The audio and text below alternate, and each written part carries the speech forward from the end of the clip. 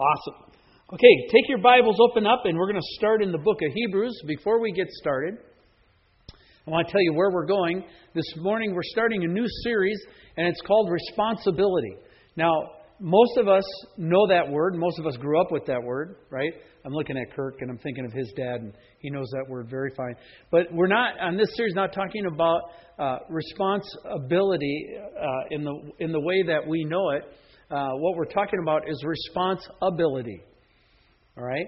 And we're going to take a twist on this and how the two are hooked together. God talks to us, we respond, and when we respond, He gives us the ability to do what He's asked us to do. That's called grace. And we're going to walk through that and look at stewardship from a worship angle. And what is worship, and how can we worship as a group of people, and how do we enter into worship in a lot of different platforms, not just one, which is stereotypically come Sunday morning and sing. All right? And what you find out is if you miss all the other platforms, the Sunday platform doesn't work as well either. And so what we want to do is engage on a day-by-day, life-by-life level of where we can be responsible with ability together, and that our worship would grow so that when we come on Sunday and we actually sing to the Lord together, that grows as well. So join me in prayer and we'll launch in this. Father, as we come this morning and we look at this, I'm seeking your heart for laying out how we can grow as a group of people in worship. Not in pulling up our bootstraps, not in harder effort, although that may require that in certain places of what you've asked us. Nothing wrong with that. But when that's by itself and it's lacking worship, it isn't any good.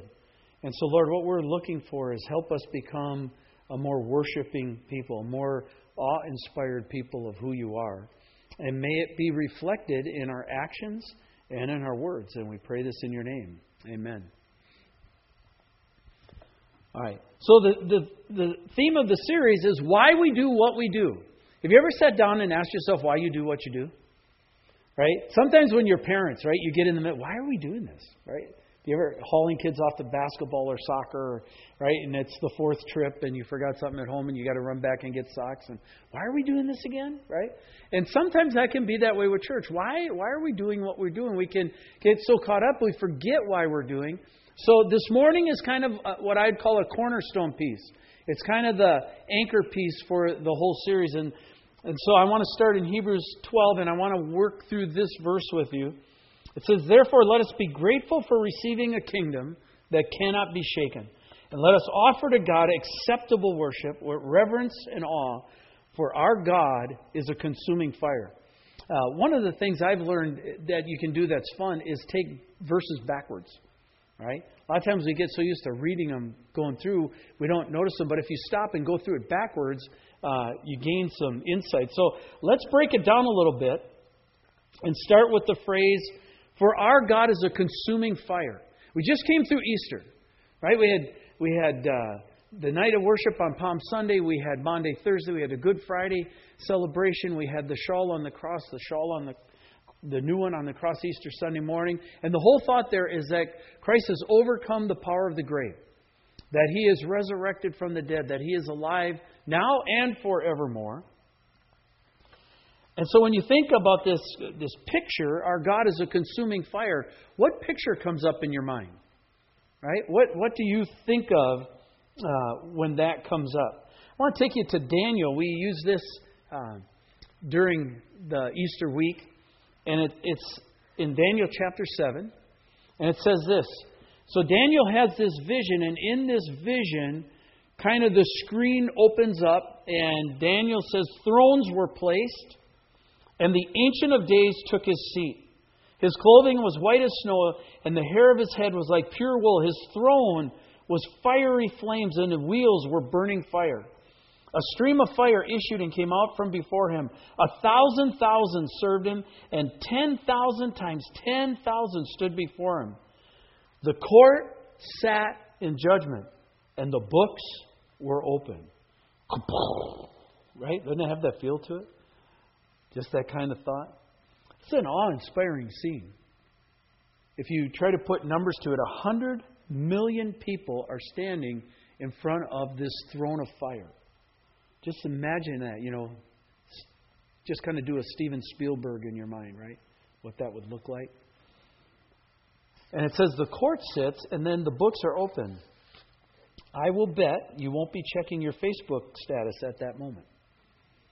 Right? That's probably not what's going to be going on. In other words, this is a captivating thing. Now, one more piece we have to add to this going on. If you go in Hebrews, it says He makes His ministers angels winds and His ministers flames of fire. So along with that picture of the 100 million standing in front of the throne, you've got angels whirling around as flames of fire. So you've got quite a spectacular scenery going on at this moment. I mean, this is Indiana Jones, Stargate, Matrix, X-Men, and Avengers all rolled into one. Right? Just kind of deal. And it's amazing and just think how amazing and awesome that site will be. Just think how amazing and awesome that site is right now. That will be rolled into place. Now, what is that? What do we do with that? If you look a little earlier in Hebrews, in chapter 12, it talks about when this happened here on earth. And we are familiar with this when Moses took the Israelites out of the promised land and they came into the desert and God gave them the 10 commandments. We call it Mount Sinai. And it says God's presence came on the mountain. It says, for you have not come, starting in the Hebrews, you have not come to what may be touched, a blazing fire and darkness and gloom and a tempest and the sound of a trumpet.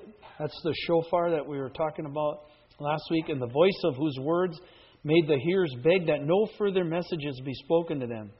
For they could not endure the order that was given. If even a beast touches the mountain, it shall be stoned. Indeed, so terrifying was the sight that Moses said, I tremble with fear. Right? Now you can read a lot of stuff into that, but here's the point. When that heavenly glory, when we think of that throne picture, when that heavenly glory touched our earth in a small way, it produced fear and terror in the people who saw it. They were like undone. Like it was not ha-ha, he-he time at that point, right? They were absolutely terrified and begged that not even another word. Now, I don't know what that's like. Okay? Probably the strongest picture I have of that is my dad's voice when he was mad. And you recognize this would not be a good time to bring up your opinion. All right? That's the closest picture I can get to it. But I can only imagine what was it like to hear a voice that the voice was scarier than what you saw on the mountain, to the point where you begged that you'd never hear that voice again. And the word is beg. So it's like overwhelming, please stop. Moses, who knew God and was a friend of God, literally, this is a knee-knocking time. He says, I am full of fear and trembling. Just, whoa. Even Moses himself was blown away by it. So if Moses is taken back, I'm thinking, how would I respond? I'm thinking, oh my goodness. This is a big deal. Why I'm trying to emphasize that this morning is because I think one of the great dangers that exists today with us, particularly in the American church, and for those of us who've come to know Jesus as our Lord and Savior, but even for those who don't, is that we're no longer in awe of Him. God's no longer a big deal. He's not really somebody we need to pay attention to or be afraid of. The idea that God deserves respect has kind of fallen out of favor. And the question could be why. I think it goes along two lines. First line that I hear often is, I haven't seen Him, so why should I be impressed? If He wants to show up and do something, fine, but who is God that I should notice Him? Sounds a lot like Pharaoh, right? That's an indication of a kind of a hard heart. And the second question parallels, it goes along with a little bit, is, okay, if He's there and He's so awesome, what has He done for me lately? If God wants to do something for me lately, fine, I'll jump on the bandwagon. But if not, I see no reason why I should be impressed with Him. I'm only impressed with people who can help me. And what you can see at that point is that worship has gotten turned around. We want God to worship us instead of us worshiping God. We get it flipped and moved in the wrong direction. So then here's the logical conclusion. When we lose our awe of Him, it's easy to sin. Right? Because there's not really any consequences anyways. What difference does it make if I sin or not? One of the amazing things about TV, if you watch TV and you can pick out a whole bunch of shows and they'll come to your mind. But one of the fascinating things about TV, Hollywood in general, as they present their worldview to us, and understand when you're watching TV, you're watching a worldview, is that there are no consequences. Or if there are consequences, you are God and you are clever and you are super and you can figure your way out of them. There's always a way out. There's not such a thing as consequences where you're stuck. And so the thinking goes, live your life any way you wish, for it is all right, and it is always right. And there are no consequences. But in our hearts we know better. Right? And in our life experience we know better. When we sin, there have been horrific consequences. Some of us are still today living with consequences of choices we made 30 years ago. Now, yes, God applies His grace. Yes, God puts salve there. Yes, God heals. Yes, God extends mercy. And yes, we're still rolling along and we have grown and matured. But we're still living with some of those consequences, right? And when we look at our children, we say, don't do that. And they go, what do you know about that? Well, actually, quite a lot. And one day you'll look back and realize I was trying to warn you about something that you wish you had listened to when you were younger. And so there's this whole issue of consequences and the issue of sinning. And there is the warning. In Hebrews chapter 10, there's another warning. It says in verse 26, for if we go on sinning deliberately, after receiving the knowledge of the truth, there no longer remains a sacrifice for sins, but a fearful expectation of judgment. And then it has this phrase. Listen to this phrase and see if this connects with that earlier picture. A fury of fire that will consume the adversaries. So in other words, think of being one of that 100 million and you're standing in front of that throne and suddenly fire breaks out from the throne. And you know that you have continued to deliberately sin. That's not a good place to be. Suddenly, there are implications that are pretty radical. It says, anyone who has set aside the law of Moses dies without mercy on the evidence of 2 or 3 witnesses. Now, let me see if I can make that sense for you. So let's say we just tell God, I don't need to listen to you. You put the law, the 10 Commandments in motion, and those 10 Commandments were set up to show me where I violate them so that I would come to faith in your Son. But I throw that aside. So here's what that means. It says anyone who's thrown that aside and hasn't paid attention to law and therefore doesn't know the need for the Savior, when judgment comes, it says that anyone who has set aside the law of Moses dies without mercy on the evidence of 2 or 3 witnesses. So here's what that would look like. So you're in heaven before that throne, right? The great judgment seat of Christ. And you've thrown that aside. So what the prosecutor is going to do at that point is say, is there anybody who would come up and testify of how Steve Mitchells has sinned in his life? We'll pick me. It's easier than picking you. All right? Make you nervous sitting out there. I'll pick me. All right? Is there anybody who has an offense against Steve Mitchells? Is there anybody Steve Mitchells has sinned against? Is there anybody who he's not reconciled with? And in that course of that drama, if 2 or 3 people get up and testify against me, I'm done. Through my whole lifetime, if 2 or 3 people have, if I've sinned against them, and they find fault with me, if they stand up in front of the prosecutor and witness against me in court, I'm done. Suddenly the need of a Savior becomes quite important. Right? Because I got news for you. There's probably more than 2 or 3 that would stand up if that question was asked of me. What about you? And here's the thing. Those are the ones I know about. What about the ones you don't know about? Right? You ever find out later somebody had an offense with you and you never knew it? So it says if we have this expectation and the fury of the fire that will consume the adversaries. If anyone sets aside the law of Moses dies without mercy on the evidence of 2 or 3 witnesses, how much worse punishment do you think, here comes the all part, how much worse punishment do you think will be deserved by the one who's trampled underfoot the Son of God and has profaned the blood of the covenant by which he was sanctified and here's a scary phrase, has outraged the Spirit of grace. It's one thing if you've got people mad at you. It's another thing if you've got the Holy Spirit mad at you. And it doesn't just say mad, it says outraged. Scripture warns us, don't grieve the Holy Spirit, don't quench the Holy Spirit. But Hebrews here tells us, don't outrage the Holy Spirit.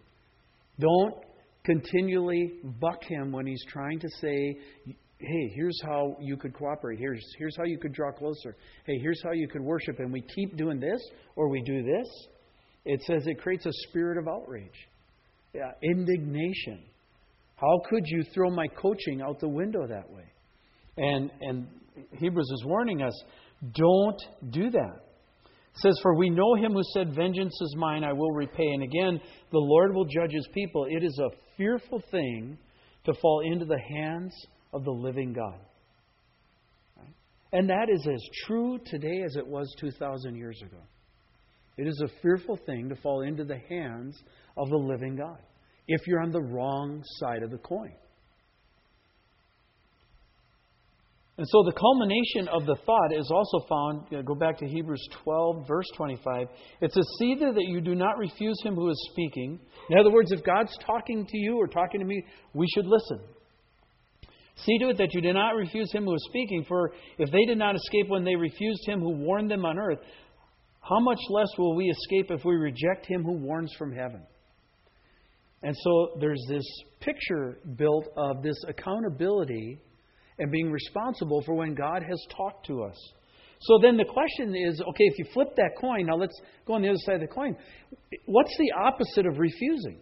What's the opposite of being stubborn? What's the opposite of being stiff-necked? What's the opposite of I want to do what I want to do when I want to do it? Well, the opposite of that is worship. How do I know that? Go back to our original verse. Read it again. Therefore, let us be grateful for receiving a kingdom that cannot be shaken. And thus, let us offer to God what? Acceptable worship. Acceptable worship with reverence and awe. 2 key words. For our God is a consuming fire. Since we know God is a consuming fire, since we know that scene that we've talked about isn't imaginary, it's not made up. Steve Mitchells didn't make that up and had pizza with jalapenos on it and came up with that imagery, right? That's not something Steve Mitchells came up with. Since we know that picture to be true, since we know our God is a flaming fire, then we should worship Him with reverence and awe. The appropriate response when we see God in this way is to worship. We can either fight and resist, and when you think about it, after the picture we painted, how far is that going to get you? Or we can worship. Right? We can respond with reverence and awe, i.e. we give credit and honor where credit and honor are due. There's an old saying that way, is you give honor on the level that it's appropriate or that it's due. Right? Not everything accords equal honor. And so therefore, when it comes to God, we should give Him the first, the best. We'll talk more about that later in this series. But God should get the highest form of our attention and the highest form of our respect, the highest form of our heart allegiance, because He is a flaming fire. It is an acknowledgement of His greatness and glory. It is why we do what we do. In other words, why did you come this morning? You came to worship. Now, was your heart 100% perfect on that? Probably not. But as you come, isn't it amazing as we gather together, as we get to other people, you're put back down the funnel and re-aimed at the kingdom, re-aimed at the Lord, re-aimed at worshiping again, getting my heart right.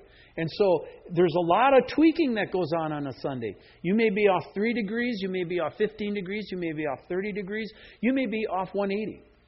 And that's what we call repentance, right? You swing 180, came back around. What do? Line back up with the kingdom line back up with worship that God has first place in our lives.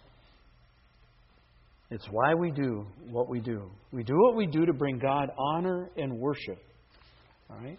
And in the American church, that sometimes flips around where I come to church because God can meet my needs. Now, God does meet his needs. He's a good dad. But have any of you sat there and wanted him to meet your needs and he hasn't done it, and then he's come and said, well, you should worship me? Well, when you meet my needs, I'll worship you. You ever had that tug of war with God? Kind of that push me, pull you kind of place? We want to be a people that don't do that to God. We want to be a group of people that hold God in awe, that we respect him deeply, that his words are held as important and dear to us, and they do not fall to the ground. The idea of the falling to the ground is we aren't paying attention, they just hit the dirt, and God's words had no impact. That our love response to him is worship. Why do we worship? Well, let's go back to that verse. Think about it again. Look at the first part of the verse. It says, therefore, let us be grateful for receiving a kingdom that cannot be shaken. It does not say that you cannot be shaken. It says the kingdom he has given you cannot be shaken. And when you've lived a shaky life, when you've lived a life that's been battered about and knocked about by your sin and other people's sin, the idea of a kingdom that cannot be shaken is good news. Something has been given to you that cannot be taken away. Right? That's great news. A kingdom that cannot be shaken. In Ephesians chapter 1, if you have your Bibles, you can turn there. Otherwise, just listen. Ephesians chapter 1, verses 11 through 14, it says, in him, in Jesus, in our resurrected Savior, we have obtained an inheritance, having been predestined according to the purpose of him who works all things according to the counsel of his will. That's talking about somebody who's got a plan and put in place a long time ago. So that we who were first to hope in Christ might be to the praise of his glory. In him, in Jesus, in Christ, you also, when you heard the word of truth, the gospel of your salvation, and believed in him, were sealed with the promised Holy Spirit, who is the guarantee of our inheritance until we acquire possession of it to the praise of his glory. In other words, there is a seal put on our hearts, seal put on your hearts, by the Holy Spirit that says, mine, kingdom. Right? You want to talk about kosher? You're approved. I know that one. My seal's on him. And it says, because of that guarantee, we were sealed with that promise of the Holy Spirit for an inheritance. And we're waiting for that inheritance until we actually take possession of it. So we are, I often see guys, we're talking, and I go, yo, royal dudes. And they go, what? I said, well, you're a son of Jesus, aren't you? Yeah. Well, then you're a royal dude. You're going to inherit the kingdom. You're kings and princesses and queens. And wow, we don't think of ourselves that way. Right? But we're sealed by him, by the Holy Spirit. How does a person receive a kingdom that cannot be shaken? Well, remember that court scene where the witnesses come against you? Instead of being in that position where witnesses come against you, you have the witness. The witness is the Lord Jesus Christ. The witness comes against you, and you admit your sins, you admit your distance, you admit your rebellion, and you ask him to come into your life by faith. And when you do, he becomes a witness for you, not against you. Because when God looks at you, he sees his Son. Just as if, justification, just as if he saw Jesus. You no longer have to carry the account because the account's been clean. It's been washed clean. The witnesses can't get you because the witness owns you. You know, sometimes I think it's easy to forget why we do what we do. The same can be said for individuals as well as groups. It can be easy for a church to forget, why do we do what we do? And it can just become routine, right? It can become religious practice. It can become what I'm comfortable with or what I'm used to. Instead of, I am coming as a response of living a week of worship with the Lord. I'm coming to respond with others who've done that and to worship him. we can forget that that's what we're supposed to be doing. Let me give you 2 examples that I thought of. First one is this one. You know that symbol well, right? YMCA, right? We should have done that song this morning, right? Right? Backwards C, that doesn't work. Okay, here we go. But I thought of this. The YMCA was founded by George Williams, a draper, who was typical of the young man who were drawn to the cities. And this was the beginning of the Industrial Revolution. All right, and men flocked to cities because that was where the work was. And the problem with the cities is that the best form of entertainment were the taverns or the brothels. Okay, not a good play out, all right, in terms of money or lives. And so George Williams saw this, and in 1844, so this is a long time ago, right? 1844, think about that. He founded the first YMCA in London with the purpose of improving the spiritual condition of young men engaged in drapery, embroidery, and other trades. That was the original mission statement. Listen to that again. He founded the YMCA for improving the spiritual condition of young men engaged in drapery, embroidery, or other trades. In other words, he saw a whole lot of guys like him and said, I'm going to start something that starts to speak to their spiritual needs, and started to minister them. By 1851, so 1844, 1851, all right, so 7 years. By 1851, there were YMCAs in the United Kingdom, in Australia, Belgium, Canada, France, Germany, Netherlands, Switzerland, and the United States in just 7 years. The YMCA was very influential during the 1870s to the 1930s. That was the major heyday of it. During which times they most successfully promoted, listen to this, evangelical Christianity in weekday and Sunday services, while promoting good sportsmanship in athletic contests and gyms where basketball and volleyball were invented, and swimming pools. I grew up going to a Y swimming pool. That's where I learned to swim. Right? Parents would put us on a bus. We'd go into Green Bay, go to the Y, and learn to swim. My friend Joe Nimmer ran his hand through the ringer while we were doing swimsuits. Very memorable times.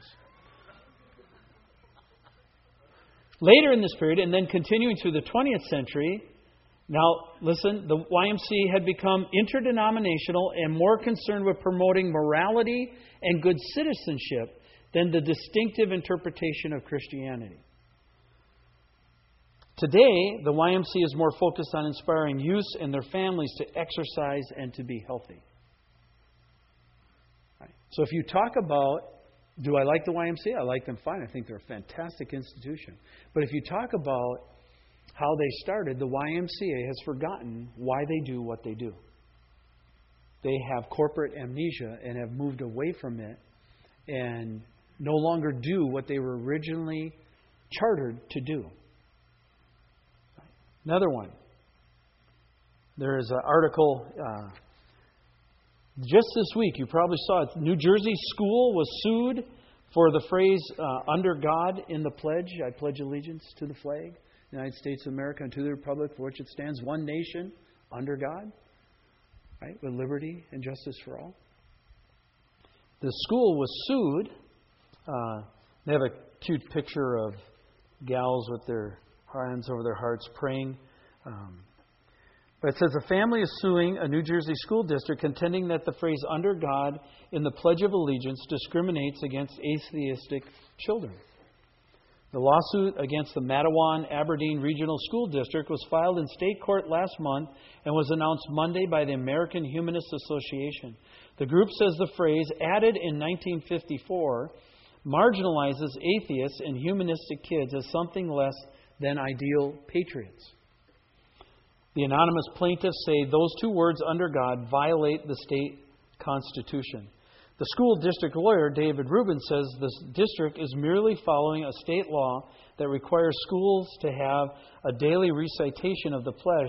He says the individual students don't have to participate. The humanist group is awaiting a ruling from a court on a similar case in Massachusetts, and there are cases in other places as well across the country.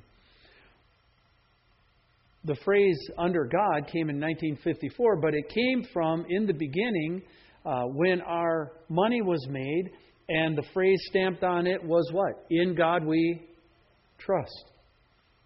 Right? Because why? In the early days, America understood and acknowledged that they had been exceedingly blessed and privileged by the divine hand of God. Go read any of the founding fathers. You can twist it as much as you want. They had incredible respect for that. Just read some of David Barton's stuff, you'll see. But we as a country have forgotten. We think we've made this. We think it's been our brains, our bronze, our skill, our cleverness. We're more wonderful than any other people. And we have made the United States of America, and we don't need God anymore. Now, I want to ask you, as you've watched the last 30, 40 years and watched us throw things out the window. You know, we threw the Ten Commandments out the window, right? 1963, Madalyn Murray O'Hara. And we threw prayer out the window. Have our high schools improved in that time? Has our country improved at that time? Right now we are sitting at something like 13.5 trillion in debt as a country.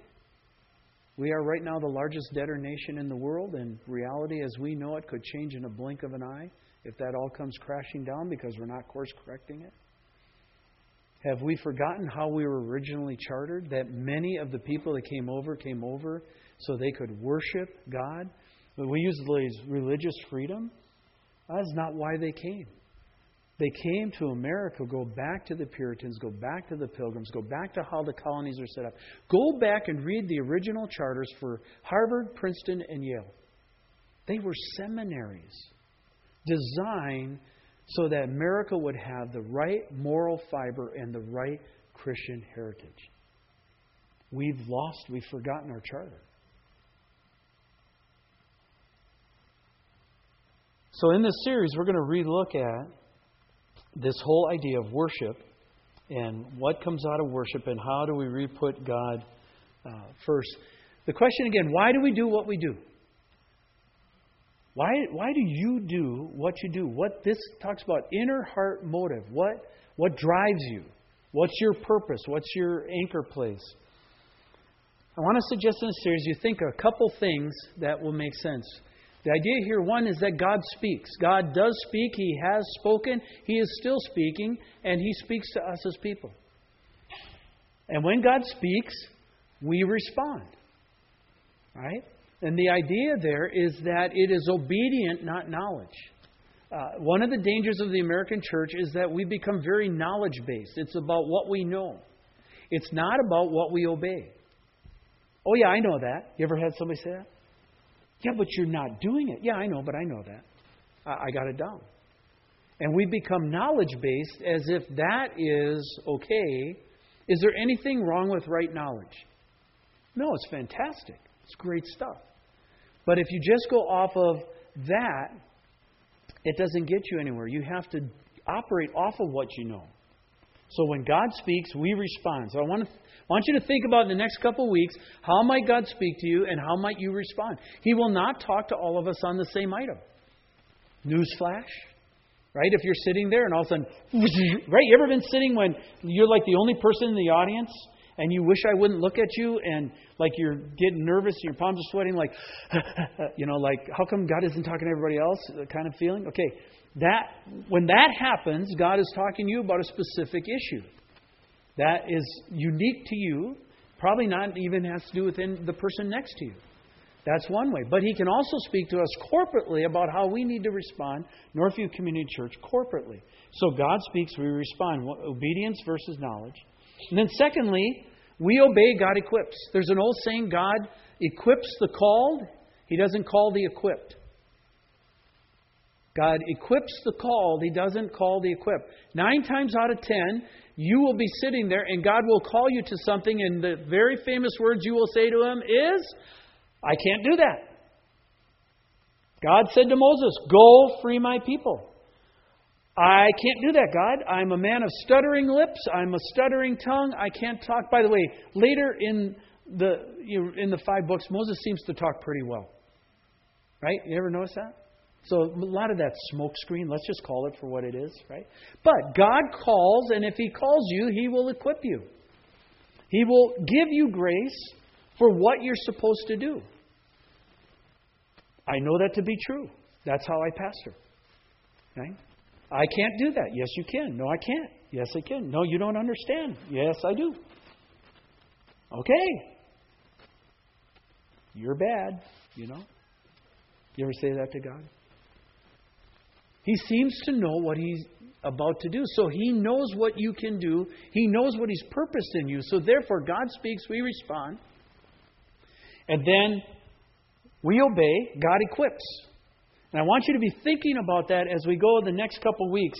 I do not know what God is going to bring out of this series or how He will speak to us individually or collectively.